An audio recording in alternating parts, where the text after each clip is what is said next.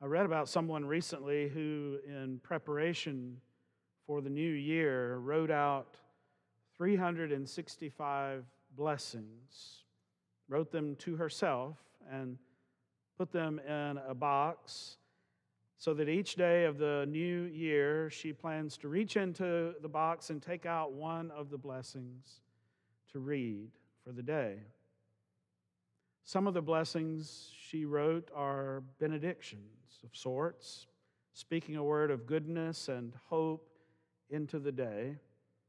Others are more material blessings, which she seeks to remind herself of on that day, like the blessing of a hot shower or a steady job. In this way, each day begins for her with a word that lifts her from whatever troubles she may be having into the realm of blessing. While she did not use the word, those little notes she prepared, I might call words of grace, of love. We could do worse than start our day with such words. The poet Ross Gay decided on his birthday a few years ago to write an essay a day for one full year, from birthday to birthday. Essays that he wanted to focus on a particular delight that occurred on that day. He published a collection of several of these essays in a book entitled The Book of Delights. The essays are as short as a single paragraph, half a page, and as long as 5 pages. But what they share in common is a celebration of ordinary wonders. He celebrates in one the way a particular candy melts in his mouth. He remarks on another day about the delight of a pickup basketball game, or flowers in the sidewalk, or a hive of bees. I picked this book up at the end of the summer last year, and it helped me to look at the events of each day, no matter how mundane, as containing the possibility of delight, of joy. So it was tempting for me to take a cue, since it is the beginning of the new year, come up with a way that I could also mark each day, looking for grace and blessing, wonder and delight, to make a resolution on this new year to scan the days of 2022 with my eyes open and my pen poised to capture the promptings of joy. But then I realized that I'm not very good at resolutions. I never have been. And anyway, I made a resolution, that particular resolution, a long time ago, when I said, in answer to the question, do you trust in Jesus Christ as your Lord and Savior? When I said, I do, I was making a resolution.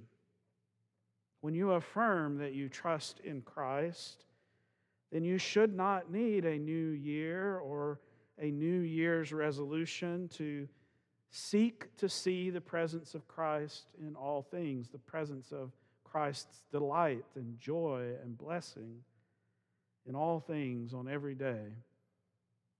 I was particularly taken with the current poet laureate of the United States, who says, I like to think of a new year being possible at any moment, as every moment is a kind of doorway. Now that we are on the 9th day of Christmas, I think I'm right about that, and the second Sunday of Christmas, I know I'm right about that, we don't get 9 ladies dancing, but we do get a doorway, one that we can walk through at any time, regardless of the day of the year. Paul, and those who wrote in Paul's name, never mentions the birth of Jesus in any of his writings. He hardly mentions anything about Jesus' life and ministry. Instead, Paul keeps his focus always on God. and on what it is that Jesus reveals about God, what God is doing through Jesus, what God has accomplished in Christ. And in doing so, Paul gets caught up in enthusiasm.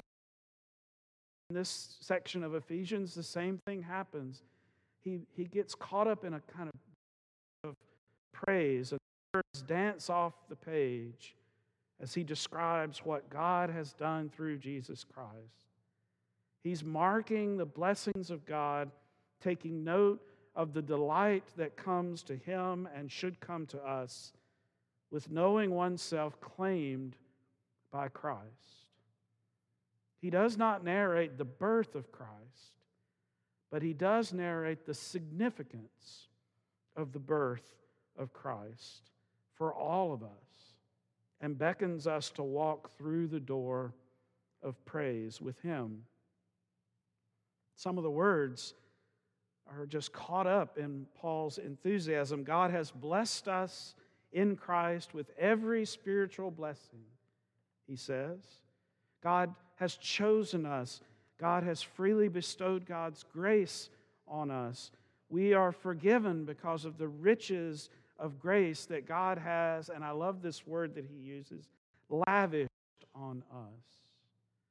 What emerges from this text is the feeling that Paul has that God's grace is God's generosity, and that God, in God's generous spirit, has chosen us and lavished upon us love that we do not earn and cannot work our way toward. It is gift.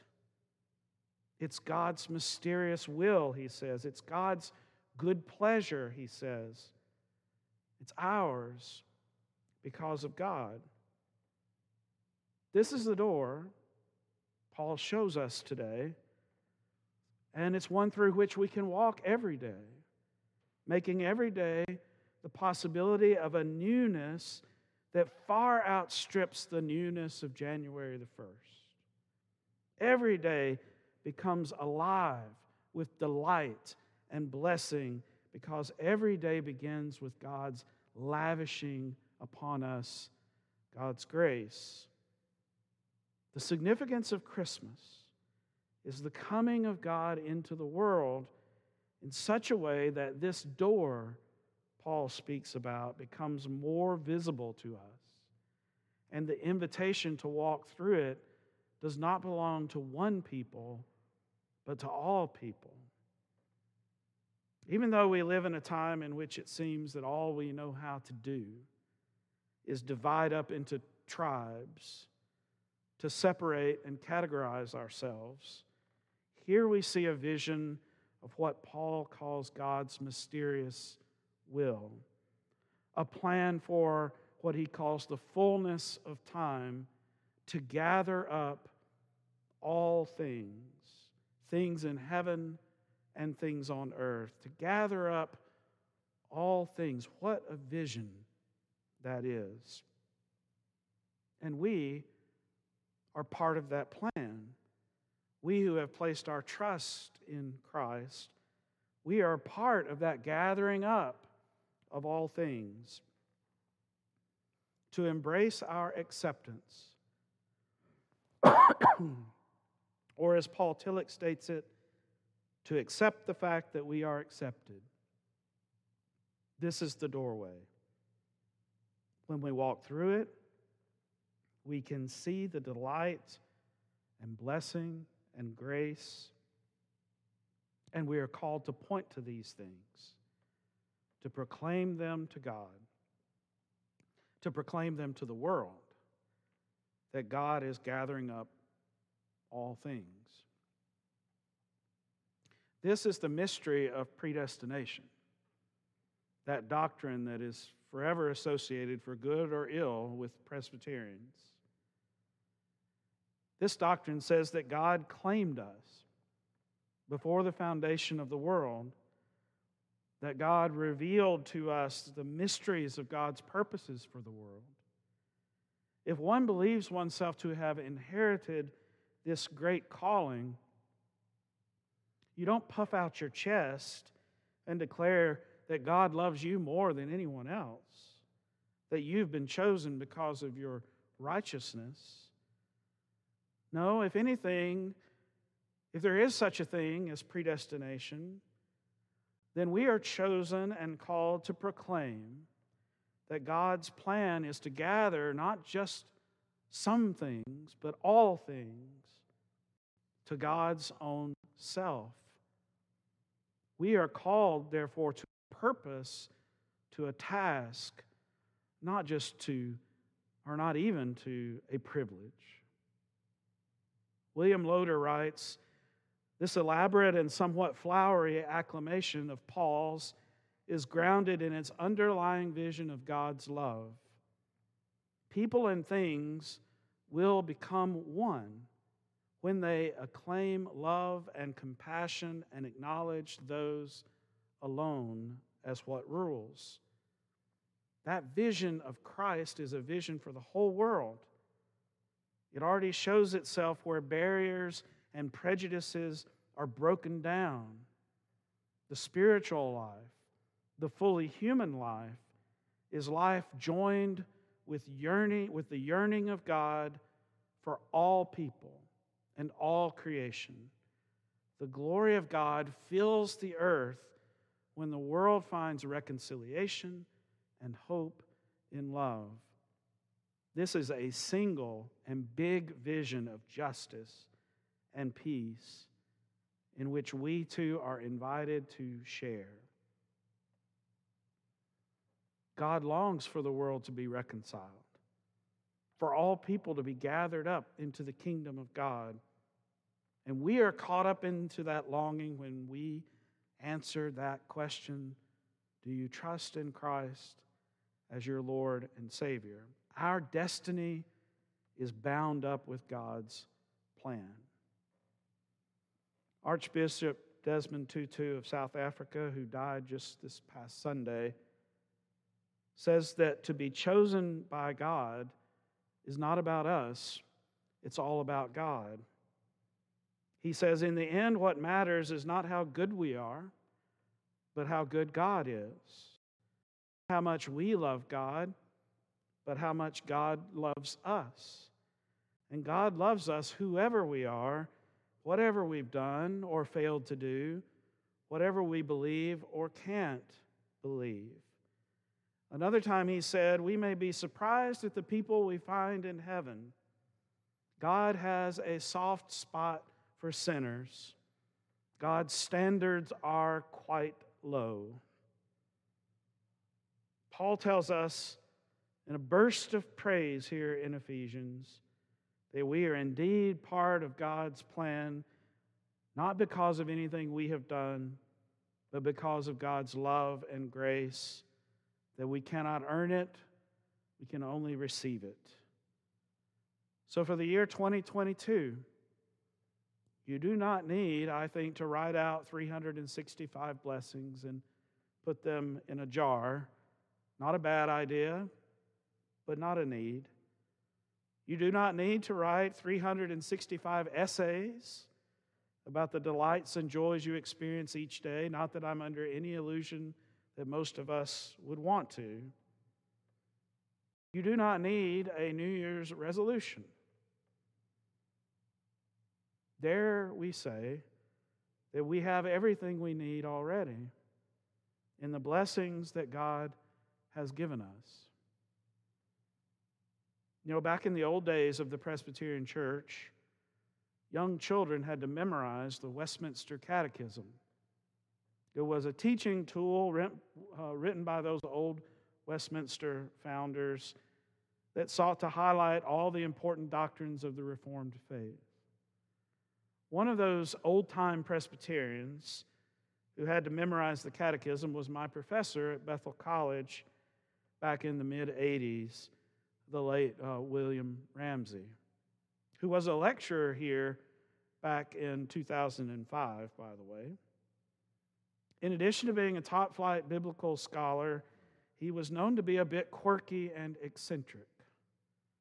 For instance, he took the Sabbath observance quite seriously, something that he was taught from that self-same catechism and from his strict Reformed upbringing, he loved to tell us that he didn't bathe on Saturdays just to watch us cringe. He was famous for having reading glasses, those half glasses readers, all over his house and all over the campus because he had a knack for losing them. He also, when he got excited, would twirl those glasses in his fingers. And more than one class had the added excitement of him accidentally flinging them across the classroom and striking a student in the head. One day, in a burst of enthusiasm, not unlike Paul's here in Ephesians, Dr. Ramsey took off his readers and, twirling them emphatically with every word, he said, "The whole of the Bible and of the faith is right there in the first question and answer of the catechism. If you don't know any of the others, know this one. What is the chief end of man?" he said. "To glorify God and enjoy God forever." You'd do well, students, to tape that up on your dorm room mirror. None of us did. He was old, one of those old line Presbyterians, old line Southern Presbyterians, and we chalked it up to more of his weirdness. I wish, though, now that I could go back and thank him for that Pauline outburst of praise and wisdom. In 2022, we could take a cue from Paul and from Dr. Ramsey and ditch all the resolutions save for one. Tape it up on our mirrors or in our hearts and start each day glorifying God and seeing all things with the joy-filled eyes of those chosen and called to be part of God's great gathering up of all things. Amen.